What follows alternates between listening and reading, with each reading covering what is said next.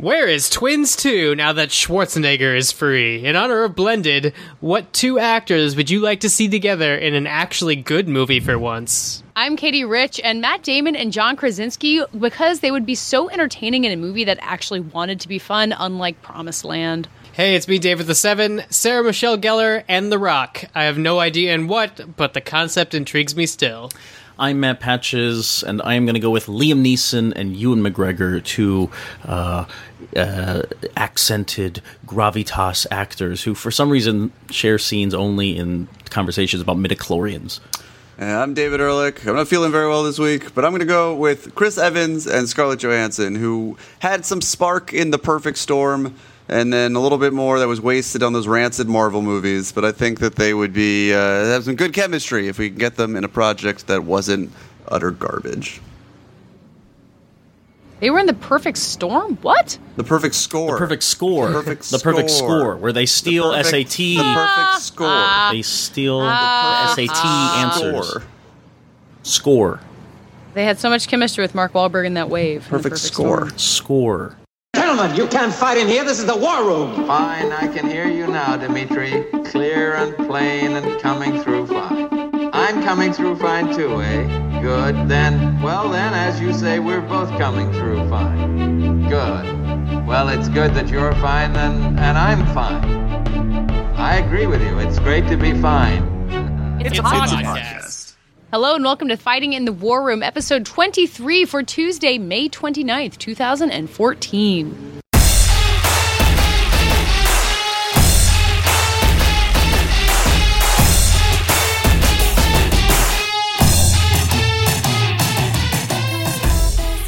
So I was left off of last week's Godzilla review, not by anybody's fault. Yeah, I was about to say, well, it was your fault. Not our fault. It was your fault. It was your fault. Yeah, you left yourself off. I mean, yeah, I did leave myself off. It was impossible to push it till later. I got the later screening. I couldn't make the earlier screening.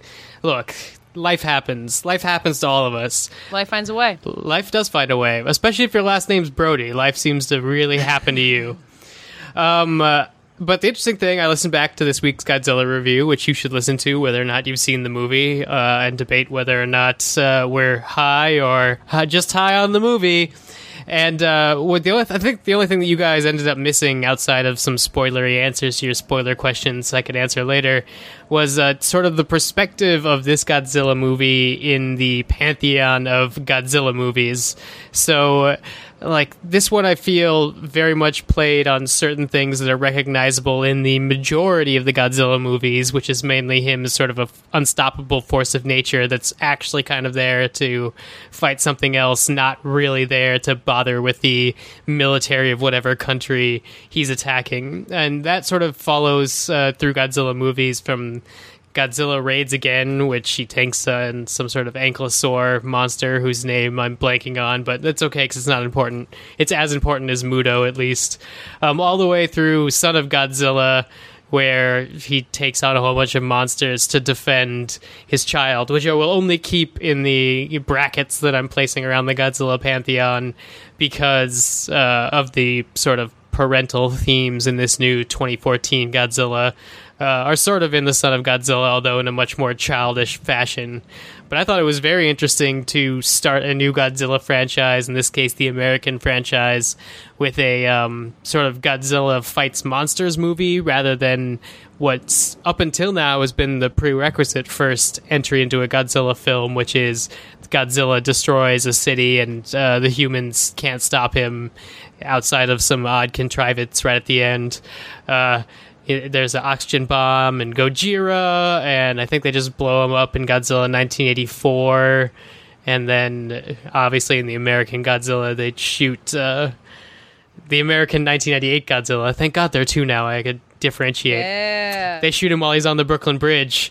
But sort of this Godzilla, I feel, was an interpretation of a Godzilla movie through the lens of more like a Gareth Edwards perspective. And so it's interesting to me that they're now going to get sequelized and have to sort of continue on with the Godzilla tradition, since traditionally the Godzilla sequel will be the MonsterVerse movies, and there isn't a lot in the Godzilla well to go to that's recognizably that franchise or that character outside of fighting a monster. So I guess if I were to say, good job, Gareth Edwards, you made a Godzilla movie worthy of the grander tradition of Godzilla as being a force of nature that fights other monsters. The one thing that we have sort of left to explore in this Godzilla is the hilarious plot line where the humans know what's going on, but only Godzilla could stop it, so they have to find and awaken Godzilla, which is the plot line that could keep Godzilla out of the movie for the first hour, like you kind of need to do in these types of films. They can't do that anymore. Why do you have to keep Godzilla out for the first hour?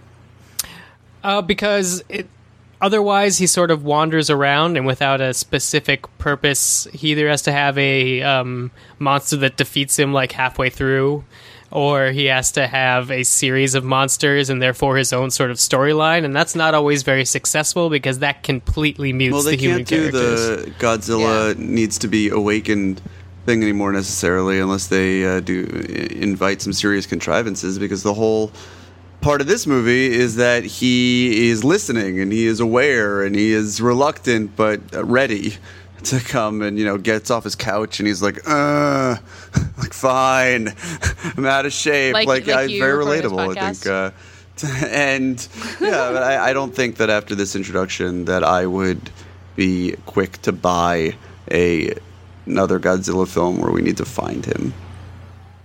Well, that's I would say it's hard to buy any second Godzilla film. It's interesting how much a character who we know as having a huge... No, I obviously want one. No, I know, but you have to think... movie. You're thinking too hard. I think that the right answer here is the obvious one, even though I think it's very dangerous if you're a studio, which is that you need to make Godzilla the bad guy again, but you can't... But not in the way that he has been in previous movies, because you can't make the people the good guy. Like, Godzilla has to be the good guy, but to the right, I know you want to see everybody wiped off the face of the planet. I want to see him recognize humans as the scourge that they are, as the people who are putting Earth off its balance, as we should have been the bad guys in the first one. I mean, like, we are very explicitly conflated with the Mutos. We are parasitic in the same way that they are. And you should just come murder everyone you love.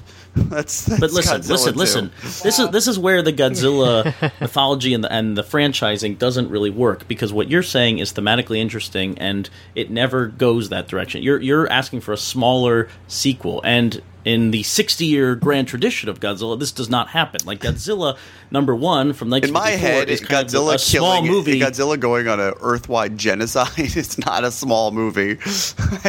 Well, it's a small movie in terms of the action that. We've already introduced other monsters into this, and as we've learned from Godzilla in the past, it ends up being more and more monsters. What if Godzilla it's just about setting up new monster fights buddies to come and help kill us? Yes, he screams in the air and summons more monsters, which actually, that's the more plausible thing. No matter what, this second Godzilla movie is going to incorporate more monsters, and it's been the downfall of Godzilla. As I said on our review, I think most of the other movies past the 1954 movie are schlock, or just really bad. They really have, I mean, talk about not interesting characters, which seems to be the damning point for this current Godzilla movie. But man, it's so inconsequential what's going on in the first half hour of every single Godzilla movie that came out from 1955 until 1998, or actually beyond, with like Godzilla Final Wars and all this stuff. It's really just puppetry and kaiju battles, and unless you're really into WWE, you're not going to enjoy these movies. And we got a little taste of that in this current Godzilla movie, but can you imagine more of that? That's what people seem to want. And actually, over the weekend I posted a clip of Godzilla.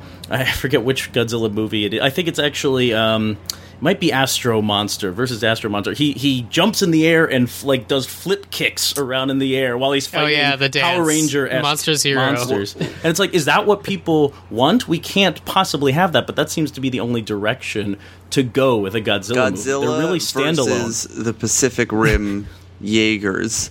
And then it's determined. How many people have already dreamed that fan art already exists? That is a crossover that's it's actually not. Is it? I don't know. I don't know if Legendary owns it or if Warner Brothers owns it. Well, who knows? Maybe Godzilla versus the abandoned sets of Pacific Rim. To see him just stomp all over the remains. Well, I mean, that's just David's fan art. In the grand history of Godzilla, you have, the summoning monsters a la Mothra and Godzilla a few times. I think when he fights like the sea crab or whatever, he has to be summoned with lightning. Anyway, sorry, that was a personal revelation memory. And then you have, the sort of Godzilla fights a monster representative of some other thing. And then unfortunately, the trope that's also played out a lot that I think is more of a when it was actually launched and less so something that Godzilla needs to be about is aliens can get involved, which happens in a lot of them. And this current Godzilla is not a very science fiction driven movie. It's not as wild as the past Godzilla movies have gotten. Even the 1998 movie is more ridiculous in the sci-fi realm than this one. This Godzilla has a lot in common with Godzilla 2000, which was the beginning of the second series of movies, basically Toho rehabbing their character after 1998. Like, I saw that movie in theaters because they had a limited American release, and there are a lot of similar beats, with the exception of they go overboard in their final battle and have the other monster actually swallow Godzilla in like this weird CGI moment, and Godzilla has to use his fire breath to like explode out. But the interesting thing about that series is not only was his return very similar to this, but that one actually has a complete arc where by the end of that series, Godzilla has just come back too many times, and he actually has a meltdown like a nuclear reactor. So there is a way to make Godzilla the like world-ending big bad again, but it also is a way to end the character, which makes me think they're going to save that and do some more stupid monster fight or summoning stuff before we continue. When does that work then, as our so-called Godzilla expert here? Because after watching many of them for pieces this past week, they're all bad, and I really don't understand the appeal of just watching two giant characters go at it. I mean, I saw the artfulness in this movie that just came out this weekend when we got a small taste of it, when it was the crescendoing moment of a kind of a slow burn and seeing these two guys pummel each other across San Francisco. I don't know how you ramp up the kaiju battling to a degree that would be interesting, or just watching new monsters fight each other. Can you get away with the slow burn again? That's what I don't understand. I think you can, because the movies that I'm referencing, for the most part, with the exception of Godzilla 2000 and onwards, were all movies made before we had the movies that would set out the action tentpole beats. So, like, this Godzilla takes the good things from the Godzillas of the 60s and then reinterprets it through, like, Jaws and Jurassic Park and Monsters to make the film that it sort of comes out the other end on. So, like, all the Godzilla films you think are bad, I think are good, but because I'm looking at them for different things than you are, and I guess I would have a harder argument if I was trying to say they were objectively good films.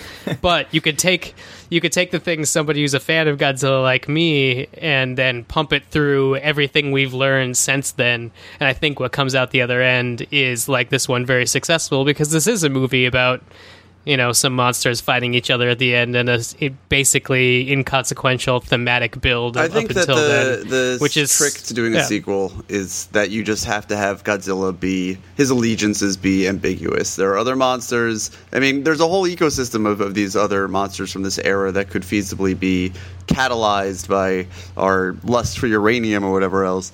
And Godzilla comes back, and we think, yeah, unobtainium, whatever. I mean, no, it's uranium. It's uranium explicitly in the Philippines in the first movie. And Godzilla comes back, and we think, yeah, he's our savior, but maybe he is only interested in stopping some of them and not others, because they are actually, some of the other creatures are beneficial to the planet as a whole, and it becomes more of a Miyazaki movie than anything else. And we sort of have to learn to behave in such a way that Godzilla wants to take care of us. Yes. When Mother Nature calls Godzilla for trial by combat. Yeah, well, I think that's how this has to go. I don't think that there are not too many options, I think, is what the thesis I'm really hoping, Dave, that we get Manila in the future. That's what we all want, and one day... That's Godzilla's son, right? Yes. And in one movie, he just pals around with this, like, really chubby Japanese kid, and that's the movie I want. In a dream. That whole movie's a dream.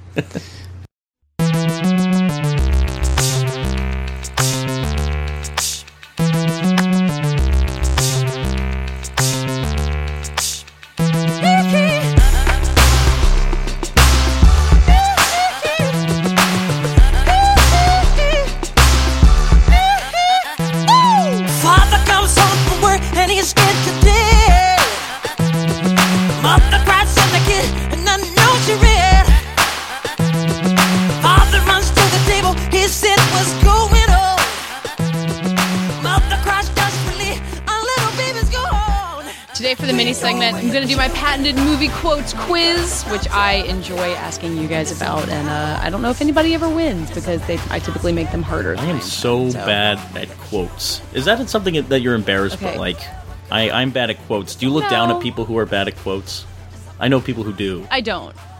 I'm entertained when you guys are bad at quotes, because that makes these games more fun. So I have 3 quotes for all of you. They're from the top 20 movies of 2014. Don't look at Box Office Mojo as a reminder of the 2014 top 20 movies, because that will ruin the fun. And I'm picking a random order for you to go in, unless you guys want to, like, if you feel strongly about who needs to go in what order. I vote David first, because he could die at any moment. Okay. David first. Sure. You ready, David? Okay. You use time travel improperly. We must rewrite history in order to save the universe. Mr. Peabody and Sherman. Yes. Yeah. Wow. Nicely done. Okay, Dave. Oh, no, Patches, you're next. Oh. Okay. I am ready. God crushed my pride and opened my heart to love, and I have to do. The one thing love requires is to let others know they are not alone. Oh my God. Wait, give that to me one more time. Okay. God crushed my pride and opened my heart to love, and I have to do. The one thing love requires is to let others know they are not alone. It sounds romantic. It sounds like, but I don't think any of the rom-coms really did well this year. I'm going to go with the Lego Movie. It is Heaven is for Real. Oh, no. Oh, man. Your favorite movie. I don't know. I did not see I don't think it, no. Knew it. That's in the top 20? God, I hate everybody. Dave? Yes. Ready? Mm-hmm. Okay, hey, you're white. You're white. You don't fight. I know this one, too. Rhymes. It was in the commercial. Wait. Is the Kevin James? No. Kevin Hart. The black Kevin James. I'm going to regret saying that. You got a title? Yeah. Ride Along? Yes. Yeah. Ride Along. You white. Okay, you don't Dave. fight. It makes no sense. Dumb. Anyway. It makes no sense whatsoever. Yeah. Okay, David. Sorry about that. I went a little nuts. The nut job was last year. Right? Wasn't it? No, it was this year? The nut job. Damn, why am I helping you? I can't believe you remember the nut job I swear existed. the nut job came out like 15 months ago. Oh well. All right, Patches. All right. I only work in black and sometimes very, very dark gray. I only work in black. That's a crime fighter, must be. I'm gonna go with RoboCop. It's the Lego Movie. What? Oh no, it's what Batman said. Batman. Oh no. Batman. But to be fair, RoboCop did work in sorry. black and dark gray during the movie. Is that also in the top 20? I don't know. Damn. I assume. I don't think RoboCop is. No, RoboCop is. Oh. Not a spoiler. Just it is. Okay, Dave. Mm-hmm. The croaking cockatoo doth bellow for revenge. Rio 2. What? Yes. How do you remember that these movies existed? Cockatoo is a pretty good. That's a pretty big giveaway. Unless you're talking about a diet. David and Dave, you guys are both tied at 2. Patches. It's tough. I told you I'm bad at quotes. One more round. Also, I feel like mine are a little harder. Let's be honest. I don't know. Cockatoo. I gave you the number 1 movie of the year. Okay, David. You prayed and believed your whole life, never done anything wrong, and here you are. You're the nicest person I know. I am the meanest. You have dementia. My life is perfect. Explain Fucking that God to is me. dead. No? Repeat that title. God's not dead. God, Yes. God's Not Dead is in the top 20. God's Not Dead made like stupid money. I wish they'd called it God's Dead. God's dead. God's dead. Okay, Patches, I'm going to give you one I think you can great. get. Wait till I Okay. don't get it. My brothers, steady your heart. Look deep into your souls, for your mettle is to be tested this day. If in the heat of battle you need a reason to fight on, you need only look at the man who fights at your side. This is the why of battle. Man, what? That sounds like historical, epic, motivational speech, but a little too canned for Noah. I'm gonna go with 300 Rise of an Empire, I think, is the subtitle. Yes. Yay! It is indeed. Awesome. All right, Dave. Yeah. You get the last question. You think you can tie with Dave? I guess we have a tiebreaker. Okay, you ready? Mm-hmm. I beat the living shit out of a sniveling little runt named Pinky Badinsky because if we've learned one thing from Penny Dreadfuls, it's that you can't be a candy ass. You've got to earn their respect. You should take a long look at his ugly mug this morning. All I heard was Penny Dreadful, and I thought that Showtime show. It's not that Showtime show. I have no idea what movie that would even be from. This is a tough one. Just try to come up with somebody that would talk like that, Dave. I just want to say like Silicon Valley, but obviously that's not a movie. You guys keep saying television. I'm gonna Anchorman 2. That came out last year. It came out last year. Oh, well. Did you give up? I do give up. The Grand Budapest Hotel. Ehrlich, Oh, shit. Which is win. in the Ehrlich wins. I'm going to do the tiebreaker just because I want to hear who shouts it out first. You ready? They promised me infinite BJs. Captain America World Police. They promised me infinite BJs. I thought that would be Heaven is for Real. Yeah, but Colton Burpo has a lot of nasty things in there. What else was successful this year? Divergent? Did they say that in Divergent? I would love that. It's got to be a comedy, be so great, is it too. Neighbors? It is definitely. It is Neighbors. Awesome. Oh, Neighbors. That's Ash Juice. Neighbors is already in the top 20 of the entire year. Well, It is. that's amazing. What are I know. people seeing this year? Jesus. David, I don't know how you managed to be the most familiar with the most popular movies of the year and remember God's Not Dead, but I'm very impressed. I want to thank my parents. I want to thank God. I want to thank God for raising not you. being dead. Apparently. Yeah, please thank. You should thank God.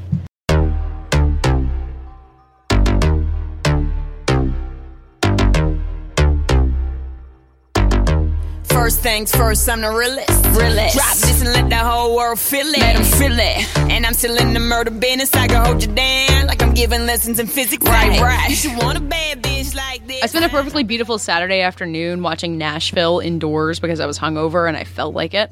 And it was another one of those situations where I'm binge watching a television show that's not necessarily intended to be binge watched and is from the power of my DVR. It's not like Netflix or any newfangled technology allowing me to binge watch. And I kind of realized that Nashville is not exactly a show that I'm glad that I binge watched because it's barely even dumb. a show. It's a soap opera. It's barely even a television show. I enjoy watching it because I'm half invested in the characters and I'll kind of check in. But it's kind of the thing where it's better as just being like a little weird space that you visit every Wednesday night or whenever. Isn't this what YouTube videos are for? Couldn't this be enjoyed in like What? 5-minute watch chunks? 4 minutes? Yeah. No, because you want kind of that 45-minute immersion. You want to like spend that time putting your head in the headspace of being like, oh, who's Rhaena going to be with? And that's about as much as I want to care about. And there's a similar effect for me for Game of Thrones, which I have never really properly binge watched. I've kind of just watched it week to week. And I don't know that I would want to handle watching like 4 episodes of Game of Thrones in a row. I think that show is intense in a way and complicated that I don't want to have my head there. Because you've had that effect, I think everyone has, of anytime you've kind of gone through a bunch of episodes of a show at once, you feel like you're different, you're thinking differently when you get out of it. And I wondered if there was anything in particular you guys had or had not binge watched that you feel like, even though we're living in this time when you have the ability to kind of watch it however you want, if you feel like there's a correct way to do it, even if it's like a Netflix show where they are dropping it all at once, that maybe My you don't feeling want to is binge watch that it in way. any dramatic show worth watching is worth watching all at once. I do not see the value whatsoever Wow. of taking intervals. However, I feel very strongly that you should take breathers between comedy shows because those can be very tiring to... It takes energy to laugh there was a at lot something. of, I want to watch like 2 Louis a week is good. 3 Louis a week in a row, I'm not sure I would want to do that. I think there was a lot of pushback to Arrested Development Season 6 because everyone just devoured them at Season once. 4. And, Season 4. I'm sorry, whatever. The last one. Season 4, yeah. And you still, people didn't go back and try and revisit them after their one-sitting binge-watching marathon, and people wrote it off. People hate Season 4 of Arrested Development. I've seen a lot of people Only now, people hate. I think people hated it. A lot of people, and I think a lot of those people they watched it all in one weekend, or they haven't given it a second thought. Well, that's when binge watching culture is about getting through something, as opposed to being lost in a television show. I don't think people gave Arrested Development the time of day when that was thrown onto Netflix. And that's the difference between, I binge watched Game of Thrones, as you mentioned, Katie, and I didn't feel like the show was aggressive, or I couldn't handle watching so much of it at once. I was really lost in the world. I wanted to know what happened next. That's what binge watching is all about, right? And I felt the same thing when I binge watched The Good Wife. But I did not feel that way when I binge watched Breaking Bad. I got there eventually, but I had that took me to a dark place. Yeah, binge watching Breaking Bad was actively damaging. Right. Like, after watching 4 episodes in a row to try to catch up, it was exhausting and sad. But the Netflix model of, that people are striving for, people want their shows to be binge watch worthy. I don't think it's making them accessible to kind of losing yourself into them. We have to conquer them now. We want to they're check marks on our list, our to-do lists, as opposed. That's kind of how it seems like certain cinephiles approach things, being like, I'm going to watch the entire Criterion collection whether I want to or not. Do you feel like it's making it less fun to watch things? It's not that it's making it less fun. People are enjoying it, right? And people can still jump on Twitter and talk about it. But we lose the nuance. I feel like I still haven't read anything about House of Cards Season 2 that's worth a damn, because I think that has a lot to do with House of Cards Season 2 not being worth a damn. Yeah. Fair enough. I would say the same thing. But I think, House of Cards, I think Vulture maybe, or someone did, really thoughtful recaps of it eventually, weeks later. They kind of they had to go out of their way to do that. But the cultural conversation moved on so quickly from that you it's not going to permeate your daily existence the way something like Breaking Bad or True Detective was, whereas, it's a weekly concern and you really have the time to chew over it, even if you're going to drive David crazy in the process. It's interesting to hear, David, you say that a great drama show should be able to be binge watched. But you don't believe that that you would want to wait for every dramatic show and wait for it all to be available to binge watch, do you? Do you feel like watching week to week actually takes away from something? I personally, I've outspoken on the show about how I'm sort of on the fence about recap culture and talking about unfinished stories and whatnot. But just in a vacuum, my own personal enjoyment, I do like having these times to reset in between episodes, but of Game of Thrones in particular. But at the same time, as I did earlier this year in preparation for season 4 of Game of Thrones, I rewatched the entire series in about 4 days when I was sick, and I had no interest in coming up for air. Every episode fed really nicely into the next one. I think it's a testament to the quality of the show, even if it's not necessarily the ideal way for it to be watched. But I personally feel as I said at the top of this segment, any show that is worth watching is worth watching in a straight shot. I'm more interested in hearing people talk about the shows that aren't serialized, or get away from some of these prestige shows that we end up gravitating towards. I like The Good Wife both because, almost for the same reason David was talking about Game of Thrones, I binge watched up to the point where I'm now caught up. Wait, I have a bone to pick with you about The Good Wife? Week to week. No, this is important. You've been watching The Good Wife for years, right? No. For months? No, for weeks. For the last year. I caught up in the beginning of 2014, and yet, or at the end. At no point during that year, despite our weekly or bi-weekly conversations, did you, or anyone else out there for that matter, think to tell me that Edward Herrmann from Gilmore Girls is in the show? Also the star of Girl Walk. Yes, and that might be pertinent information that someone looking for a television show. The star of Girl Walk is on. Well, here's the reason I don't do that, because binge watch culture, as I'm playing catch up, is not. We've chastised Katie before for trying to talk about her programs that she's catching up on. Breaking Bad, right? You were catching up on Breaking Bad. We were like... For being the person who's behind everybody it's like, else. Okay, shut up, Katie. We could talk when you're all caught up. So I wouldn't want to share about Good Wife binge watching it and catching up.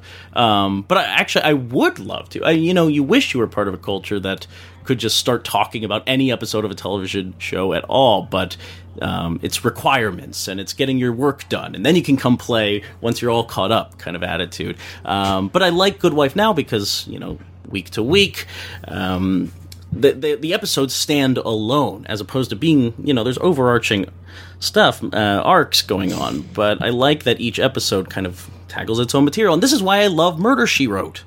This is what I really wanted to get back to. I've been watching Murder, She Wrote, 10 seasons of Murder, She Wrote, for maybe 2 years now. Sounds exhausting. It's not exhausting because I don't binge watch Murder, She Wrote. I can watch an episode at any given time, and it's always good because, all the stories are culled from that very moment in time. Okay, Jessica Fletcher just got a computer. What's that like? Or Jessica Fletcher moved to New York it's in 1993. What's that going to be like? What would the mysteries be then? Yeah, it's not serialized and not much changes. It's just that you can put her in literally any place and something new happens. And Dave, this is kind of why you and I are big on X-Files, although you love the mythological stuff that runs through it. But that's another show that I think people really caught on to it and love to binge watch it. Same with Star Trek The Next Generation. It's like you could watch an episode of any of these shows at any time, and that's what I like. And it's not necessarily binge watching, it's the slow burn. Yeah, well, what you're talking about is being able to enjoy episodes in a single capsule, and binge watching came around because these heavy serialized shows were suddenly available in a format that you could do it. I rewatched several seasons of 24 with a lot of different people.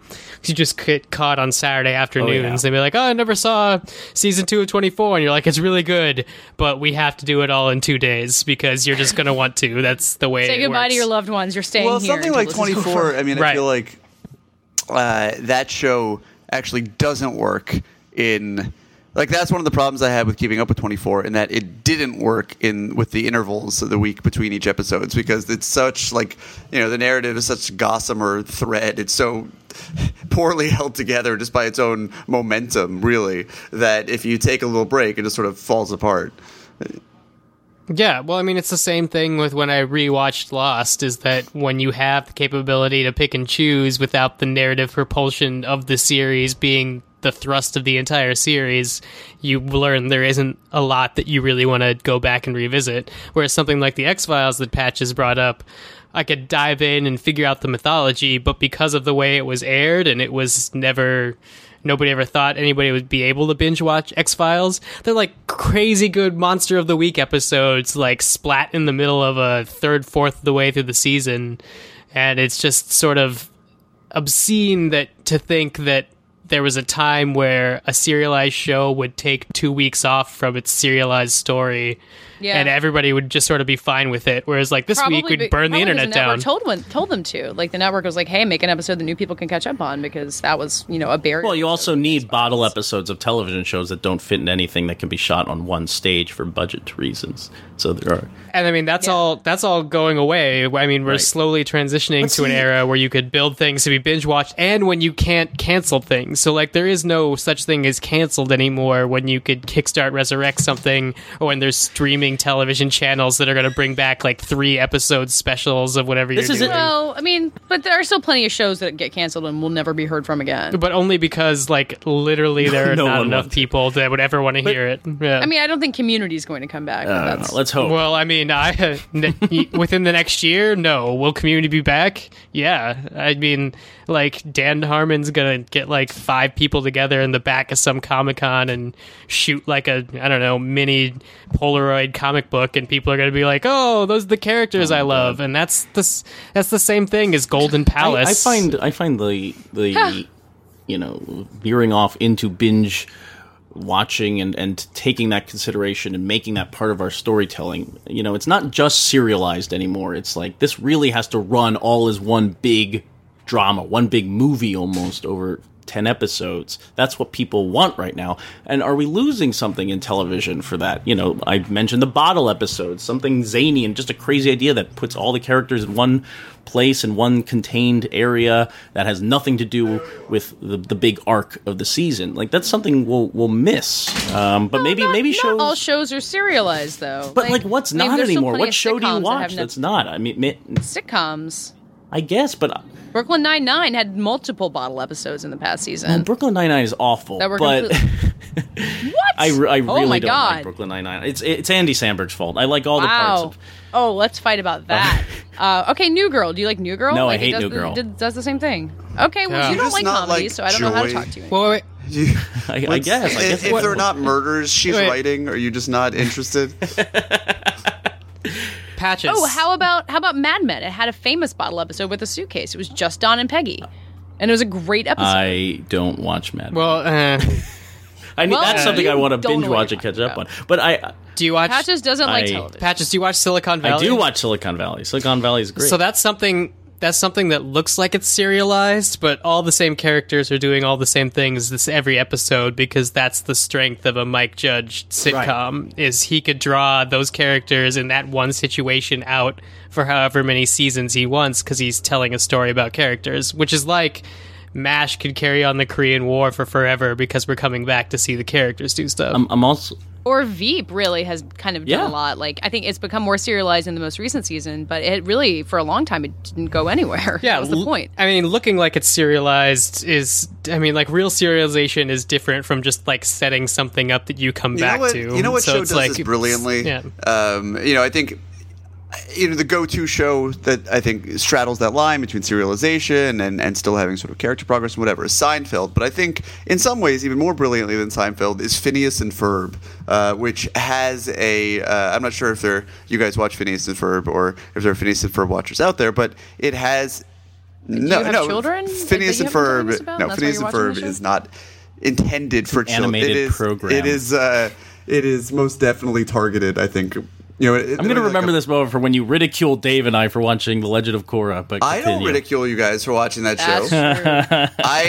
I've never. I tried even watching it myself with open mind. I was watching the Avatar, and I was only so interested. But I watch anime. I don't judge. I do judge. I just watch first. But Phineas and Ferb has a set. Every episode, the premise is that the kids, Phineas and Ferb, make these wild inventions, and their sister Candace tries to rat them out to their mother and to bust them, as she says. And then in every single episode, without fail, they are just about to get busted. Their mom is going to see that they are these crazy geniuses. I don't know why it would be so terrible, and they've caused all this havoc. And something happens, and the moment she turns around, it's all back to normal. And yet still, they cultivate these really nice character dynamics, despite the fact they're locked into this ever-repeating cycle every episode. It's really interesting storytelling. It's like Rick and Morty. Yes, like Rick and Morty. Oh, I miss Rick and Morty already. Good. Let's bring it back to Dan Harmon. No, they're... What? No, they're just off-season. Well, what you're describing, David, is what I like about Parks and Rec, which is also... I mean, they have threads running through everything, but they're always on some misadventures. But I'm actually, when it became more serialized, when the relationships and the plotting became like, you have to follow it or you're not going to know where these characters are, I became less interested in the show. That's interesting, because that's when they started having, development and consequences, and that's what But I think they always where they are now. That's what I loved about the show, that the characters were real enough that we would feel like the pain that would come with a failure, or the true joy of accomplishing something as a team, as a group of people meshing together to accomplish things. But then when it started becoming like missions and goals, and that became too much for me watching Parks and Rec. I mean, I'm surprised that... Well, no, I'm not surprised that you gave up on Parks and Rec, but if you hadn't, I would have said, like, towards the latter end of this most recent season is the first time that I really felt like a Leslie fatigue of like, oh, she's really into something that's obviously a bad idea for another 20 minutes. Yeah. And then they finally had to, kick it with the spoiler thing that they did, or can we talk about that? Anyway. Yeah, whatever. Yeah, they time jump ahead 3 years. They're in the future. Parks and Rec is going to take place like now, the 2 final years season in the future of from Parks and Rec, nonetheless. No, I definitely want to catch up so I can watch it. But and that might change the show significantly if they decide the future for Leslie is different than the future for us is, and then there's a constant like meta level that's going to be added to it. Whoa. I think it could be really fun. It would be so cool if they. I mean, like, are they after the 2016 elections? Probably. So, like, maybe Hillary Clinton is president, and that would be amazing. Yeah. There's like some. I mean, I don't think they're going to go too hard into sci-fi, but I would be super intrigued if that happens. That is crazy. Yeah. I feel like we've gotten slightly off the binge watching topic, which is well, actually, I don't know if there's any way to wrap. I wanted to introduce one idea that I do think has to do with binge watching. Do you think that we're suffocating in this world of binge watching, and that is why I know intelligent people who watch reality television like The Bachelor? Or reality television seems to be like people finding solace in reality TV, really garbage reality television that you can watch at any point that you have no interest in watching all of in one sitting.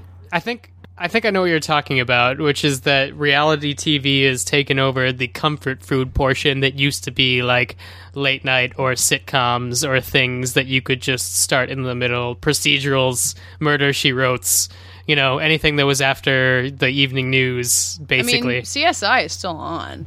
Yeah, but I mean, I don't think that's binge watching that's killing it. I think what is interesting and what's happened is that recently there's become like two versions of TV because people are starting to get the idea that Nielsen ratings don't matter. So you still have people that are, chasing that through the avenue of television, and that's where you get your realities and your live musical events and your contest shows and whatnot. But the storytellers are realizing that all these restrictions that were on their stories, like having to reset or not having character development, all those avenues are now open and they can experiment with it. Some people, in the case of like Game of Thrones, are adapting a much larger story anyway and have an ending, and so they have the capability of making these shows that can be binge watched. Whereas I think like other things that, maybe like Orange is the New Black or whatnot, they're only writing little season pods, so I wouldn't like jump from watching one season of Orange is the New Black to the second season, because I don't think those are distinct story bubbles. I don't know. I think we have to adapt as television viewers, but I don't think binge watching is forcing you to do anything. Yeah, I just will always take comfort in watching America's Next Top Model marathons on like CW or VH1 as opposed to like seeking it out. Those were the good old days when binge watching accidentally happened. That the future of reality television, and the present for that matter, is Shark Tank. That's neither here nor there. It's just true. Taking all the liquor straight, never chase that. Never stop like we bringing 88 back. What? Bring the hooks in. That does it for today's Fighting in the War Room. We'll be back on Friday to review X-Men, yet another movie that is a franchise that Dave has a lot of knowledge about. So it's a good time for Dave to my time of year. That episode, but after this, I think it's terrible. Yeah, David hating the first X-Men was one of my favorite early us all disagreeing vehemently. So I'm disappointed that David, it's not a lot like First Class. If that's any, that's hooking you. It isn't. Is that a sell? No. Okay.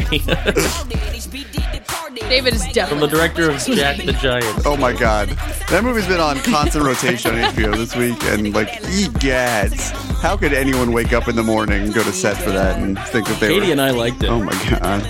I know. It was kind of fun. 3D was good. Anyway, we'll be back reviewing X-Men. In the meantime, tell the people who you are. I am Matt Patches. I write on the internet all over the place. I put on mattpatches.com, and I'm on Twitter at Mr. Patches. And remember, we have a website where we post the episodes each week. fightinginthewarroom.com. Every episode gets its own show page. You can leave comments and tweets and who knows. Everything happens on that page. I'm looking for... I go like all the time after an episode comes out because I'm looking for comments and I want people to talk, and I will talk back. So join us, fightinginthewarroom.com. You're going to be like Godzilla talking back to the... Yes, I only write in R's and A's, capital. I'm David Ehrlich. You can find me writing on websites like The Dissolve, where if you listen to our Godzilla interview, we interviewed Godzilla. If you listen to our Godzilla review when we're at all interested in what we were talking about the human characters, there's an essay that should, well, by the time you're listening to this, be live on The Dissolve about that very thing. You can find me on Twitter at David Ehrlich and at Criterion Corner, and you can find all of us together talking to you about this, that, and everything else on Jesus Christ, on Fighting Horror Room. On Facebook. That's all. The whole point of that segment is that I say the word Facebook. So at Facebook. We're gonna have to send David from the future back into the body of David from the past. I'm on a lot of cold medicine right now, so I don't know where I am. I'm Dave Gonzalez. I spell my first name DA7E. I cover superhero movie news and Star Wars scoops at Latino-review.com. You can leave Operation Kino, I think, still a voicemail at 914-410-6450.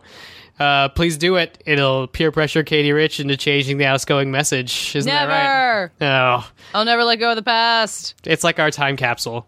Yeah, exactly. Just remember those crazy days 6 months ago when everything was different. Yep. Yeah. You had a different last name. There was crazy stuff going on. I still have the same last name. Social Security Administration. Oh, don't fault us, Baltus. Wow, you've been waiting months to say that, haven't you? Yes, months. Years, maybe. I am Katie Rich. You can find me at Vanity Fair's Hollywood. I'm recapping Game of Thrones this week, so be nice to me, please. You can also find me on Twitter at Katie Rich, KateyRich. You can find the entire podcast on Twitter at FITWR. You can complain about my Game of Thrones recap there if you so choose. You can also go there to answer this week's lightning round question, which is... In honor of Blended, what two actors would you like to see together in an actually good movie for once? Thank you for listening, and we'll be back talking to you on Friday. And if he stays, I'll wait for him in the morning. I'm 1,000 pieces of light. If he stays, then I'll wait for him in the morning. I'm 1,000 pieces of light. If he stays, I'll wait for him in the morning. I'm 1,000 pieces of light. If he stays, then I'll wait for him in the morning. I'm 1,000 pieces of light.